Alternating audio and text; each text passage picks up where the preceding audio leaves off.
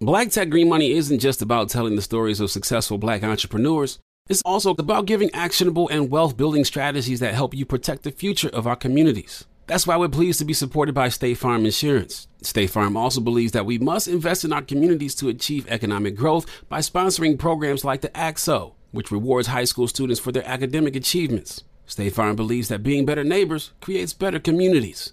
Like a good neighbor, State Farm is there. I'm Katya Adler, host of The Global Story. Over the last 25 years, I've covered conflicts in the Middle East, political and economic crises in Europe, drug cartels in Mexico. Now I'm covering the stories behind the news all over the world in conversation with those who break it. Join me Monday to Friday to find out what's happening, why, and what it all means. Follow The Global Story from the BBC wherever you listen to podcasts. This is your moment, your time to shine, your comeback. You're ready for the next step in your career, and you want an education employers respect. So you're not just going back to school, you're coming back with Purdue Global. Backed by Purdue University, one of the nation's most respected public universities, Purdue Global is built for people who bring their life experience into the online classroom. Purdue Global, Purdue's online university for working adults. Start your comeback today at purdueglobal.edu.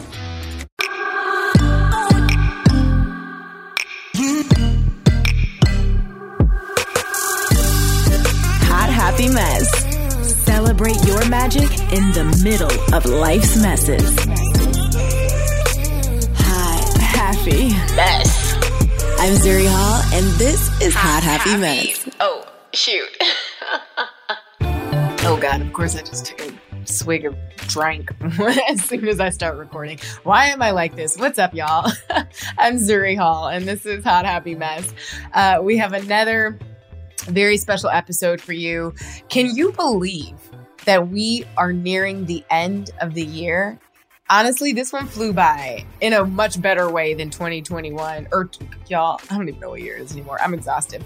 In a much better way than 2020 did, because that was like the year that just never ended. Slowly but surely, though, 2021 feels like things are shifting in the direction that we want them to shift. And maybe, I'd like to think, if you're listening to the podcast every week, Hot Happy Mess has a little something to do with some good shifts, some tiny shifts. I feel like I was just wishing y'all a happy new year at the top of this one, and it's time to do it all again. Well, it has certainly been a long year. The pandemic is still going.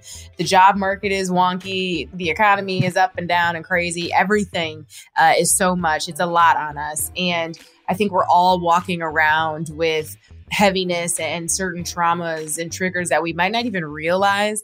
I think so often, especially we women who are so go, go, go, we just have to put on the superwoman cape and chin up, stiff upper lip and get it done. Not just for ourselves, but for everyone else who's relying on us, right? Whether it's your spouse, your children, your family, your friends, your colleagues and coworkers, your employees. The list just goes on and on and on. And I've found that in my weakest moments, or the moments where I'm like, holy crap, I've got some stuff I need to unpack, is when I finally get a moment of peace or calm and the floodgates just open. It's like I have a little mini meltdown, or, I act out, or I'm getting triggered by things that wouldn't normally trigger me. That's normally a sign for me that there might be some trauma. There might be some stuff that I need to kind of sit with, unpack, and work through, because I've just been internalizing it. I've just been packing it into the back of my mind and pushing through, like so many of us do. So that is why I invited Andrea Gutierrez Glick to join me today to discuss the long-term impacts that trauma can have, tools we can use to work past it, and ways that we can start healing past our traumas. Okay. It's such an amazing conversation. She is so highly qualified and so just warm and real and open about her work and even her personal journey and some of the traumas that she's dealt with and worked through and lives with. We talk about the physical effects of trauma, how it can be passed down from generation to generation, literally chemically, y'all. I am not going to lie. I did not know that was a thing. Like truly, it is in fact a thing, chemically passing down, genetically, I should say, passing down trauma from generation to generation. So Andrea's going to explain that, how trauma bonding works. Maybe you're in a relationship right now that you got some question marks around. Maybe you have a loved one who's in a relationship that you fear might have some trauma bonding. We're getting into the signs, the red flags. Can you work through trauma bonding? Because apparently you can sometimes, but she's going to share the differences between when you can and maybe when you should walk away, how to identify our trauma triggers, and ways to work through all of it. And then, of course, we're going to drop some resources and gems and materials that can help you navigate life after trauma. Okay, so without further ado, here's Andrea. All right, y'all, we have Andrea here. Andrea Gutierrez Glick is a somatic trauma therapist, supervisor, and a writer. She specializes in treating trauma, nervous system dysregulation, and PTSD, all while prioritizing women, survivors, and queer and trans folks. She utilizes neurobiological, body-based, and feminist therapy practices to help clients feel safe in the present and come home to themselves, which I absolutely love the idea of that, coming home to oneself. So I can't wait to dive into it with her. She's here. Andrea, how are you? I'm good. Thank you, Zuri. How are you? I am doing well. Thank you so much. This topic is one that's not easy to talk about. It can be a difficult or a challenging conversation to navigate. So I really appreciate you sharing your expertise and your experience with our audience. My main goal with this episode is to dive into some of the ways that trauma can present in our lives, right? Whether it's emotionally or physically, and how to address it head on. So I'm grateful for you to be here. I'd love if you could just kind of kick things off with telling us how you got into your work. What made you decide to focus your practice on trauma specifically? Yeah, absolutely. So being a therapist that works primarily in my community, which is the LGBTQ community, it's very hard to not work with trauma because so many of us have experienced either micro, macro, or both levels of trauma. So micro being interpersonal, there's much higher rates of domestic violence, for example, in LGBTQ relationships, or the sort of more like macro stuff of everyday oppression from being a queer person in the world. So I see that like I can't untangle the two. I can't be a therapist for my community and not be a therapist who covers trauma and focuses on trauma. And then most people who are trauma therapists have had their own sort of process with trauma. And so my personal experiences definitely informed my choice in becoming a trauma therapist. And therapy has been a very big part of my healing process. So it's really, really wonderful to continue that cycle. Absolutely. Absolutely. I feel like that the moment that we introduce therapy into our lives is so often a defining moment. I'll never forget the first time I had a successful therapeutic session, and just how it changed the trajectory of my life, of what I wanted to do, of the way in which I wanted to connect with the people around me, and help them heal as I healed. You have this notion of coming home to oneself. You help people come home to themselves. What exactly does that mean? And how important was it for you to introduce that into your practice? Yeah, absolutely. I, for a long time, focused on helping or working with people rather, because they're the ones really doing the work, working with people on feeling safe in the present moment. And that sort of being like, that being the pinnacle of healing. And then as I've been able to work longer term with clients and in my own healing process, I've really discovered that there is a deeper level than just feeling safe. There's feeling at home, authentic, like all of the parts of us are welcome, this deep connection to our core self, like who we really are underneath all those layers of trauma and protection and people pleasing and codependency and all of that. And so for me, coming home has meant embracing parts of myself that trauma took away from me. And that to me is sort of like equally as important to feeling safe, but it's sort of this like next level of healing where it's like, okay, you feel safe, but do you feel like Andrea? Or do you feel at home in your body? Because you can feel safe and feel those ways, but safety doesn't necessarily mean that you're like here all the time, like in your body or in your life or in your authenticity. Yeah. I love the way that you make that differentiation because it's so true. As you moved in your own journey towards moving past your trauma or beyond your trauma, just share as much as you're obviously comfortable with and no more. But Yeah. how difficult was that, or was it difficult or challenging to move from that space of I feel safe into coming home? Because in my personal experience, when I sit with some of my traumas, sometimes we get these defenses, these walls that go up, and we've convinced ourselves that it's to protect ourselves, right? And so I'm clinging so desperately to the stories I've told myself about my trauma and how I react to it and how I bounce back and the way that I survive it. And it's hard to let it go, even though you know that these stories are BS.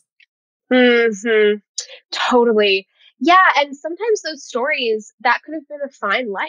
Like you could have lived your life, nothing horrible would have happened, right? Like for me, that once I got safe, I had come to a new level, but I was working constantly. And it felt so safe to do this work because it's helping people or like working with people towards healing. There was nothing bad that was happening to me anymore. But I wasn't getting to be Andrea. I was just like Andrea, the therapist, 100% of the time, or like Andrea, the productive worker. Yeah. And I was totally safe, but I wasn't being myself. And for me personally, and I see this so much with clients, whether it's overworking or under eating or over moving or substances or relationships that you don't get to really be your full self in. A lot, like none of those things, nothing bad necessarily is going to happen. Maybe sometimes, right? But for the most part, you can just keep living your life that way.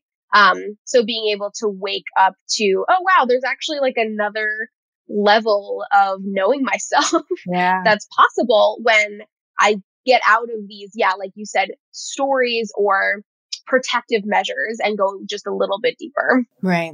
I want to talk about what that feels like on the other side, moving into that next deeper level. But before we do that, let's back it up a little bit and just go to the obvious trauma for someone who might be listening and might be like, I don't have any trauma. I know I'm fine. Or, I think I might have some trauma, but I don't know what counts, what classifies. Am I being dramatic? We always try to downplay really true and real things in our lives. What is trauma? Yeah, totally. Trauma is really any stressful experience. And the reason that some people might feel more comfortable calling it stress instead of trauma, I really don't care what the word is that people feel comfortable with, is that when we're stressed, and the example that I always give is, let's say you get a really overwhelming or scary or stressful email from your boss. The survival responses that get activated in your body are very similar to if there was actually a threat to your life. Wow. Because if you don't have a job, then you don't have money and then you can't get your needs met. Or if you have this breakup or get sort of shunned from this like friend group, you're not in the pack anymore, and humans are pack animals. So you have no more connection to community and safety. So again, trauma is sometimes a single incident event like a car accident or a hurricane. I think a lot of people now are understanding that everybody who's alive right now has experienced a trauma. The pandemic has been incredibly long-term, chronically traumatic for all of us. But there are daily sort of traumas in our life as well, watching the climate change, some of the larger political issues, oppression, right? These are all like macro big traumas that we're living through, and they're stressful. So they're releasing these stress hormones in our bodies. So I think it's hard to say what trauma specifically is. I think what it's not only is like the things that we used to think, which is like being a war veteran or, having been in a car accident or being sexually assaulted. Those are the sort of like socially known traumas, and they're enormous ones, right? They're huge, but it's not only those sort of three things, like lots of other things can happen to people that are stressful or traumatic or overwhelming. So anytime that we feel unsafe or like it's not safe to be ourselves, or we feel any sort of like threat to our life. And again, that could just be stress, or it could be something very real, like being a woman in the world and walking around at night, right? Like that can be a very, very stressful and traumatic experience. Yeah. And it's often those, even the small things, right, that we don't think about that we're internalizing in very small ways. I'm glad that you brought up the pandemic, because those of us who did survive it, who did come out on the other side of the pandemic, are still dealing with some of the triggers and the trauma of what that year meant and what it implied, and also just true loss. We all have had family and friends who have suffered, some that we've lost through that. What effects do you foresee because of COVID-19 coming into the picture? Triggers, traumas for future generations, kids who are coming up and really developing at such a crucial time. Yeah, absolutely. Yeah, I think it's so many things, right? Like feeling safe being around people is going to be a really big adjustment. New people or larger groups of people. Absolutely. There's a lot of developmental stuff for people who are going through, whether they're like 4-year-olds or 18-year-olds who spent their senior year, in high school in their bedroom, right? Like there's so many different impacts on our bodies and our relationships and our sense of self. Humans are inherently very resilient. We are like any sort of plant, right? Like we just want to grow towards the sun. Yeah. So I have a lot of hope for us. I think the more we can validate the ways that we're feeling, oh, wow, I'm still really scared going to the grocery store, or I feel really disconnected from my friends, or I feel really alone, right? Like as long as we can continue to validate our experience, it's when we start overriding those feelings, right? I'm being, like you said, dramatic, or I'm like not, I'm making something bigger than it is. It's like, no, this has been a really massive trauma for a lot of us, whether we've lost people or not, or been sick ourselves or not. The fight or flight responses we've been feeling on a daily basis for over a year and a half does take a toll on our bodies. But that's also where we can nourish ourselves through connection, which is really what we know from polyvagal theory, which is a theory that helps us understand our bodies and the nervous system, is that connection is really the most important thing to heal and feel, again, authentic and connected to ourselves. So whatever opportunities we have for connection with other people, connection with the deeper parts of ourselves, with nature, this is really how we heal and how we get through, right? Whatever sort of the future has to hold for us. Yeah, absolutely. You mentioned just a little bit ago, all of these different types of traumas, some that we may not have traditionally recognized as trauma, but it can be. What are some of the red flags, the symptoms, the ways that trauma might manifest, whether it's physically, emotionally, behaviorally? What are some signs to look out for if, I'm on the fence and I'm thinking I might be working through something, but I'm not sure? Totally. Yeah. So definitely physical pain, whether it's explainable or not. We hold a lot of our stress and trauma in our bodies, our neck, our upper back, our lower back, headaches, right? Like all of these are signs from our bodies. Like, hello, pay attention to me. Something isn't right or something's going on. Especially because stress or trauma makes us hold ourselves very tightly. Because we're sort of like bracing for impact. And so a lot of us can hold a lot of that tension, and that can lead to pain, not sleeping well, not, getting enough to eat, definitely isolating, intrusive thoughts or like ruminating thoughts, beliefs about ourselves and the world that are distortions, right? Like, I'm unlovable, or it's not safe to be myself. Although, like, I think for a lot of people that is largely true. But yeah, these sort of like changes in the way that we're thinking about the world, right? And I think, again, a lot of people have experienced that with the pandemic. Nightmares, certainly, feeling really numb or disconnected, feeling really anxious or overwhelmed a lot of the time. I would say like most sort of like experiences in which we feel like overwhelmed or checked out can be related to stress and trauma. Okay. Got it. Well, then more of us are probably dealing with trauma than we even realize. Yeah. Totally. I talk to my friends, my colleagues. It's like we're all carrying these things that we just minimize and kind of like shrug off and just keep on keeping on. Where if we sat with it a little longer, we might be afraid to realize what's really going on or what we haven't worked through. I've also heard about trauma bonding. You know, we hear about that a lot in the context of relationships, particularly romantic ones. Can you explain exactly what trauma bonding is and the impact that can have? Yeah, absolutely. I think of trauma bonding as being two sort of separate things. The first one is something I think a lot of us can, again, understand. If we quarantined with people, we're kind of like trauma bonded to those people. Like we went through this collective trauma together, maybe our coworkers during the pandemic who we're on Zoom with, or like, you know, on Slack with, through this whole thing. So like, we can bond with people because of a traumatic experience and feel a lot closer to them because of that trauma. The important part there is to develop other ways of connection. That's not just remember when things are really bad or remember when like this happened. It's, we want to like deepen the relationship in ways that aren't just, we went through this massive trauma together and now we're very close. So that's like one kind of trauma bond. And then the other kind being in like either unhealthy relationships or in more extreme cases in abusive relationships, other like partners creating trauma in the relationship. So there's a sense of closeness that's not real. So whether it's like a partner lying about something really bad happening to them and you're hearing this whole story, or maybe they're just like, maybe it's true and they're kind of like dumping their whole trauma history on you in the third date. And then you feel really, really close to that person. And really connected when really you've just been sort of like trauma bombed and all of these chemicals have been released and there's like not a like a real sense of depth with that person.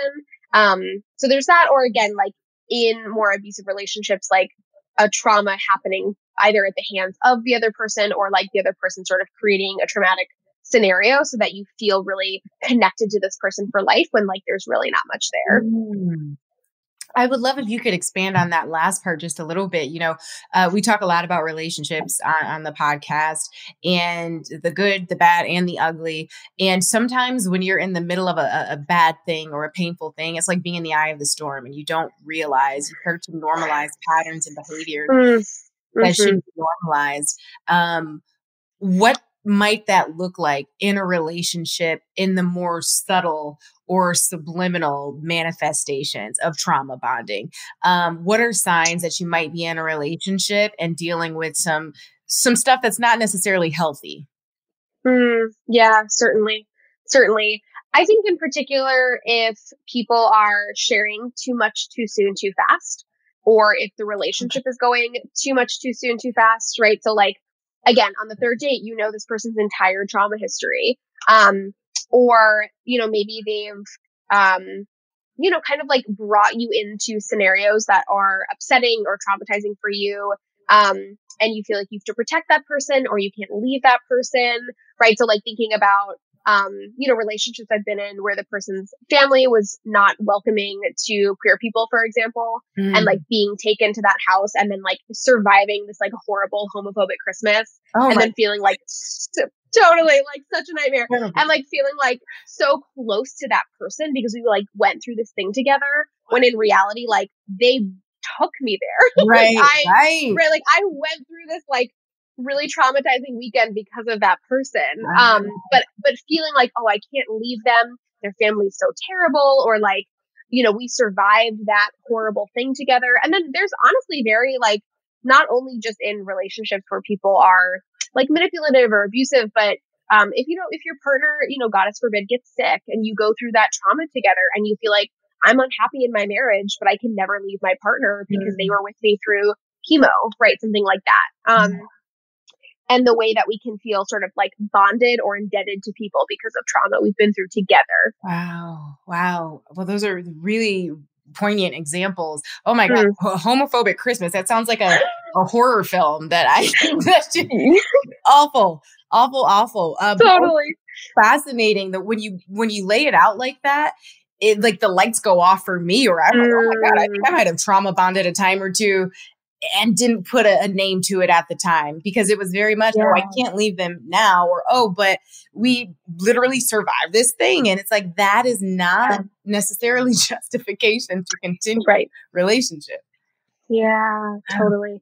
Yeah. But all of the like neurochemical dumping that has happened in our brain and in our body makes us feel so much more in love with that person than we actually are, because we have experienced the lowest of the lows chemically and like emotionally. And like, so the highs feel that much more amazing. Seeing our communities grow and thrive is something we care deeply about here at Black Tech Green Money. State Farm Insurance also cares about the growth of Black communities. They're actively investing in programs and initiatives that help provide financial literacy, give early career advice, and grow Black-owned businesses, thus leading to generational wealth, which helps protect the future of our communities. We want to build a future that we all can be proud of. State Farm understands that representation alone doesn't equate to authenticity. It also requires active sponsorship of programs like the AXO, a year-long program that recognizes and rewards high school students for their academic and cultural achievements, along with funding programs like Project Ready, a National Urban League program committed to educational achievement of Black and brown youth that has awarded over $11 million in scholarship offers to date. State Farm believes that being better neighbors creates better communities and can have a long-lasting impact. Like a good neighbor, State Farm is there. From BBC Radio 4, Britain's biggest paranormal podcast is going on a road trip. I thought in that moment, oh my God, we've summoned something from this board. This is Uncanny USA. He says, somebody's in the house, and I screamed. Listen to Uncanny USA wherever you get your BBC podcasts, if you dare.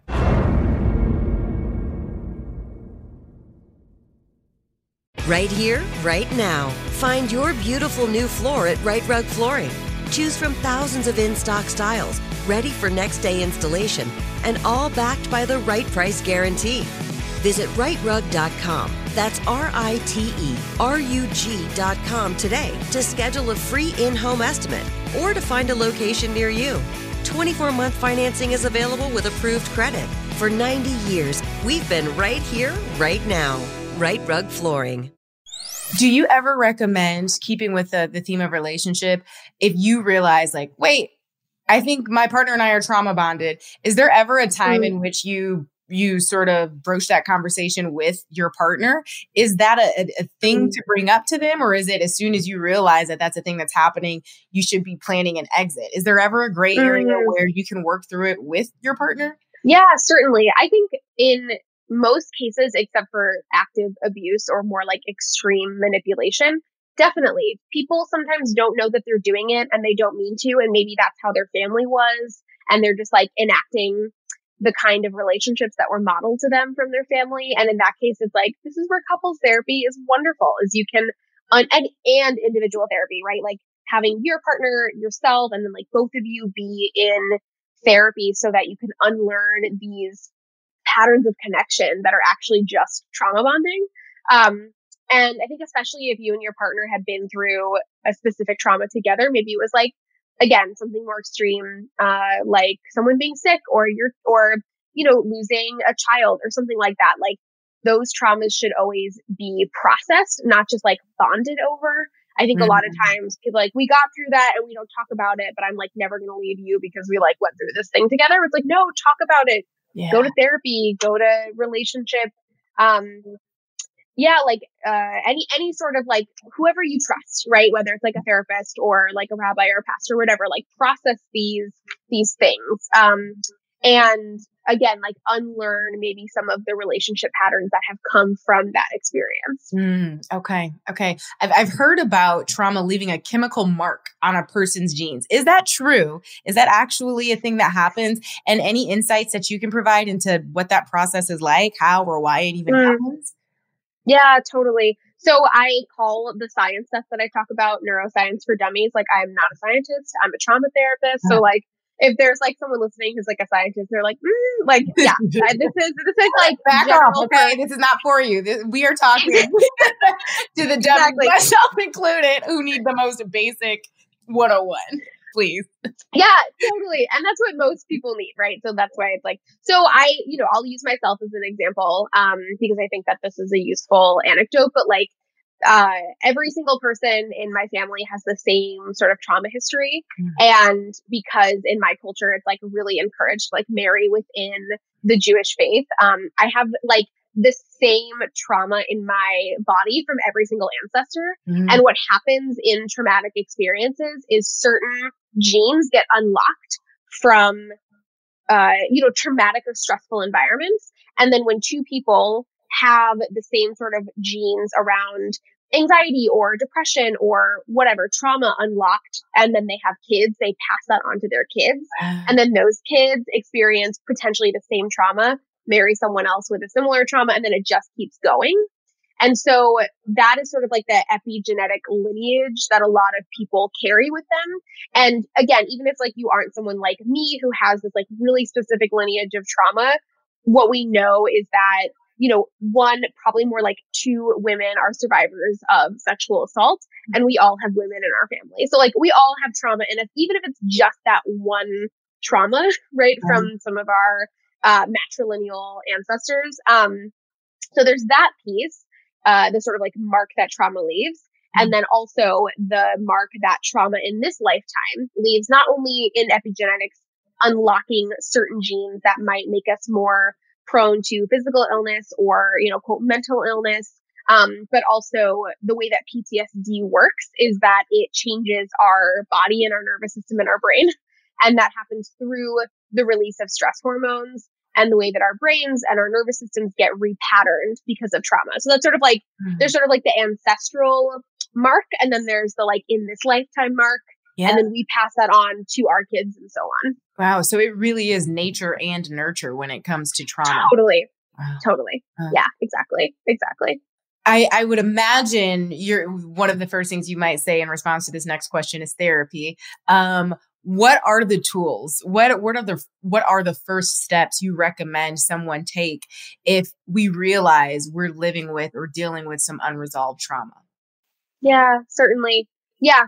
Therapy is a wonderful space to receive care and education and understanding. There's also, for folks who that feels inaccessible for, whether it's financial reasons or, needing to maybe have some time to process on your own before having someone else witness you. There's so many incredible books written on trauma that are very accessible. There's wonderful podcasts, right? Or people who have people come speak about trauma for us to educate ourselves or have more of an understanding of trauma. I think like the sort of major piece, whether you find this in therapy or you find this in your own work through journaling or self-research, is being able to validate the experiences that you have felt, or like not just the experiences, but the impact of those experiences, because sometimes the trauma incident itself isn't even the worst part of it. It's how it makes us feel, or it's how we show up in our lives. And so being able to have a lot of self-compassion is really, really important. Absolutely. I'd love if you could talk about what exactly a trauma response is. Sometimes we get triggered and we react, and, this happens to me and I'm like, what? No, I'm fine. No, that's what I would say anytime. Of course, that's just how I act. And then I don't always get it right, but take a step back and I'm like, ooh, that was my trauma talking. Ooh, that was like a pattern or a habit, because I'm reacting to this moment the way I had to react however long ago when it was fight or flight. And this isn't a fight or flight situation. What exactly is a trauma response, and how can we tell if we might be responding from a place of trauma? Yeah, totally. Zuri, and you said it. It's like you act in a way that you did in the past, in the present, because your brain and your body are remembering certain cues. And that's what a trigger is a body cue or an emotional cue. That is like, ooh, you have to protect yourself in this moment because remember what happened last time.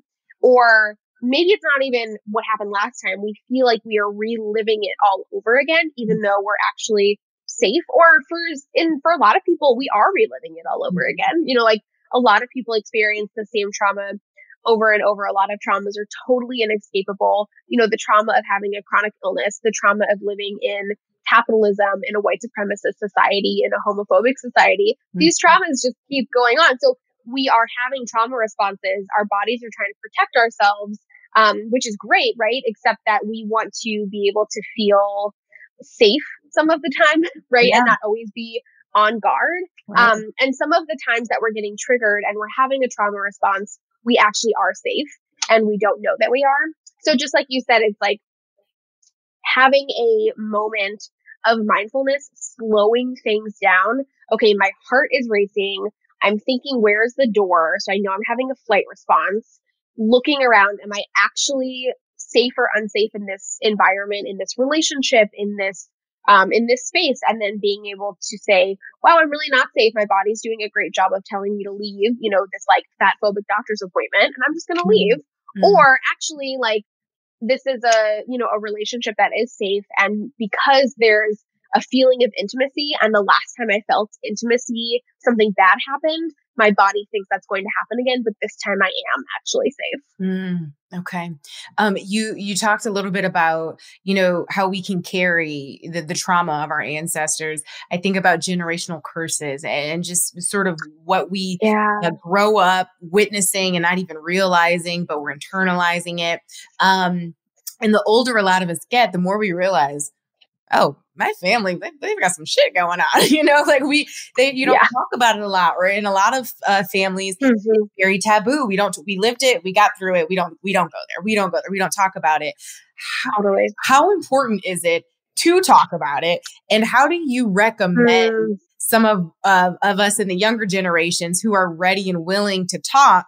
How do we start those conversations with the old gen who might be more hesitant, but unlocking their trauma is very much a part of us processing our own?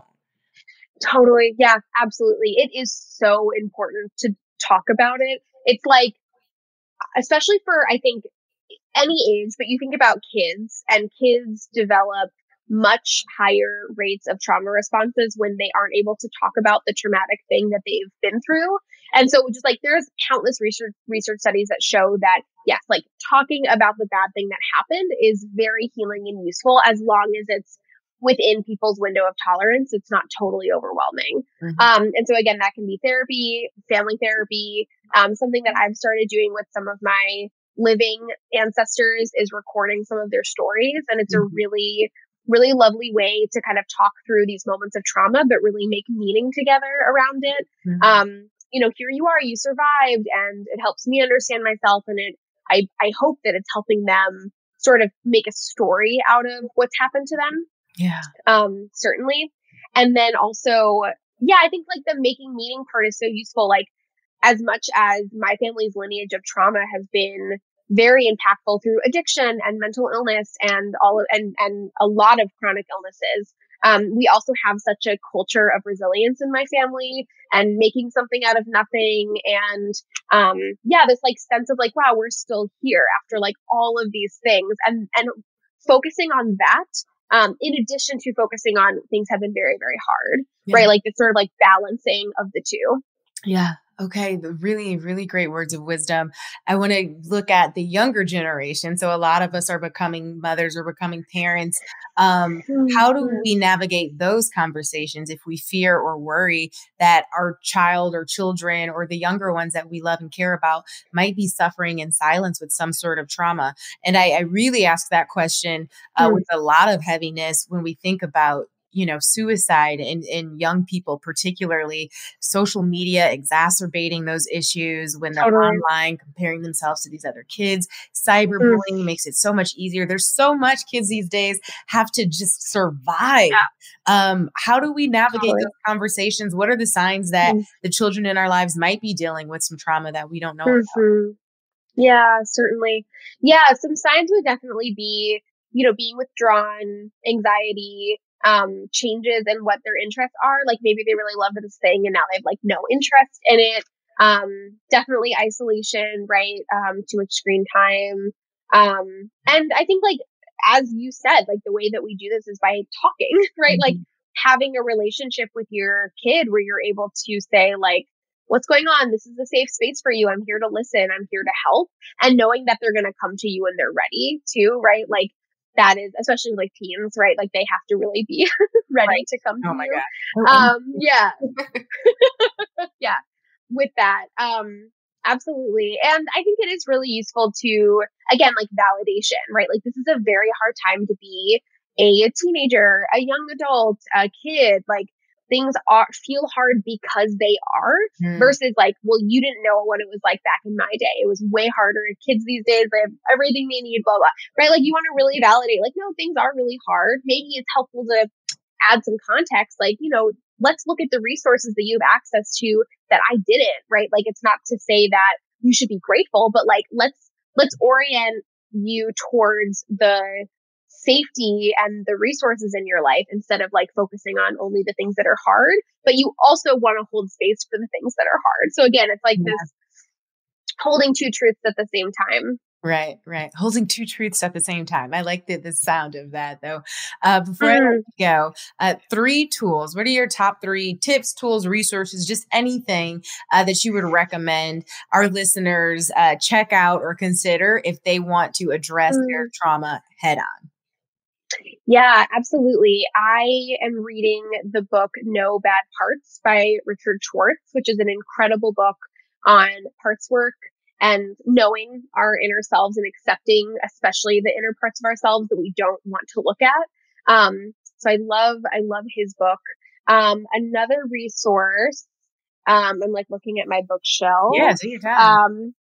I really, really love the book Tiny Habits by BJ Fogg. He is a tech sort of like, behaviorist and is responsible for a lot of the like, harmful social media things that we all have to deal with, like the endless scroll and like the way that likes kind of get dumped on us. He used to teach a class on coercive technology at, I think, Stanford. And then now he's like a Buddhist and he's like, I'm so sorry.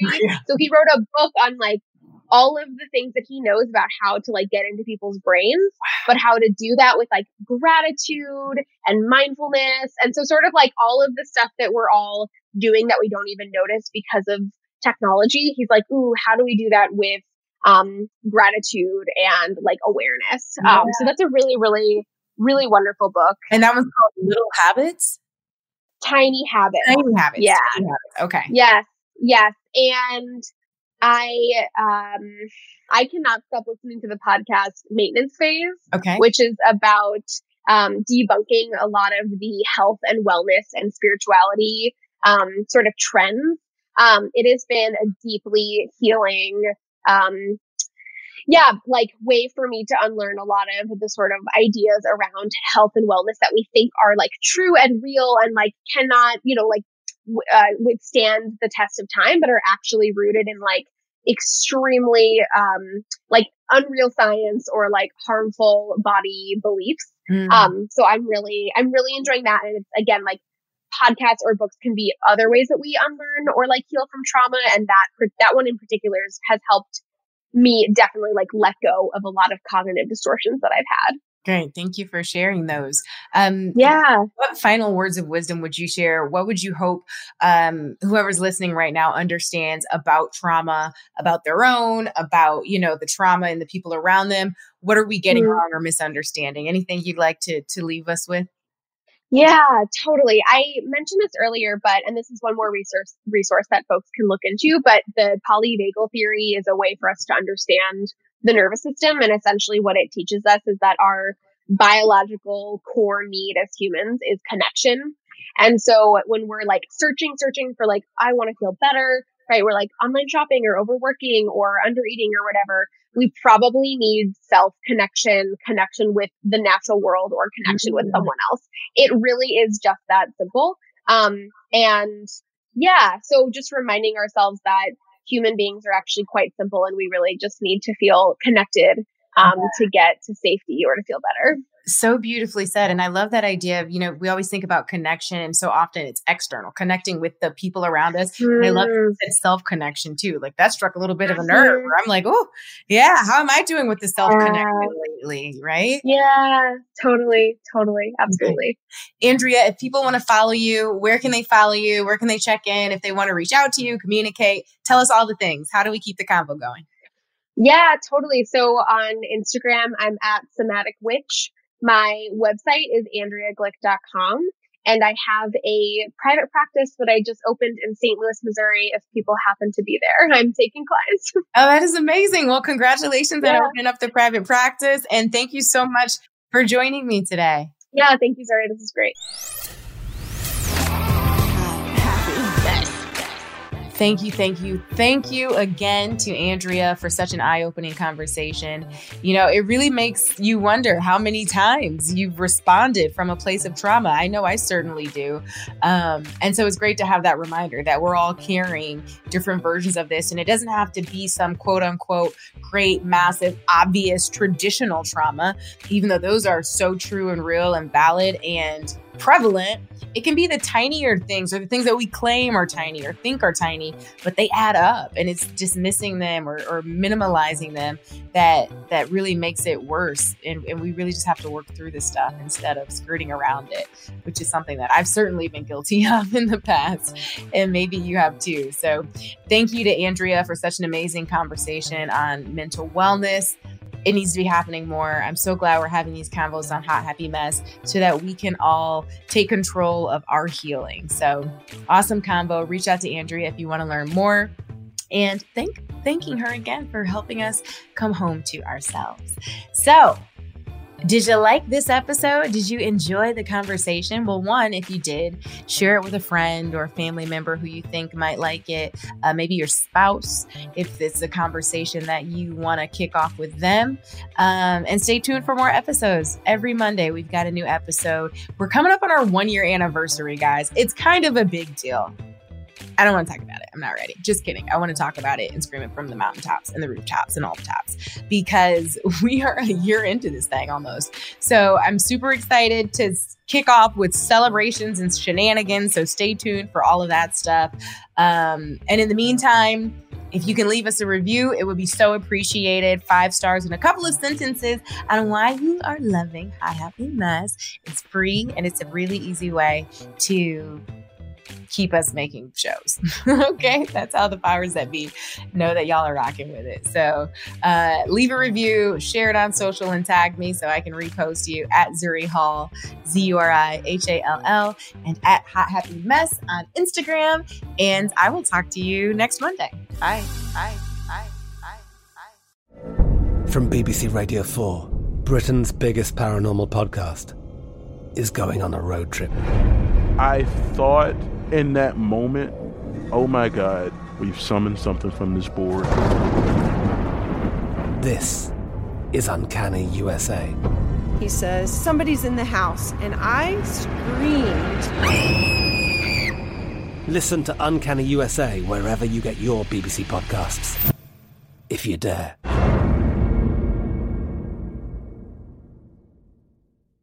Right here, right now. Find your beautiful new floor at Right Rug Flooring.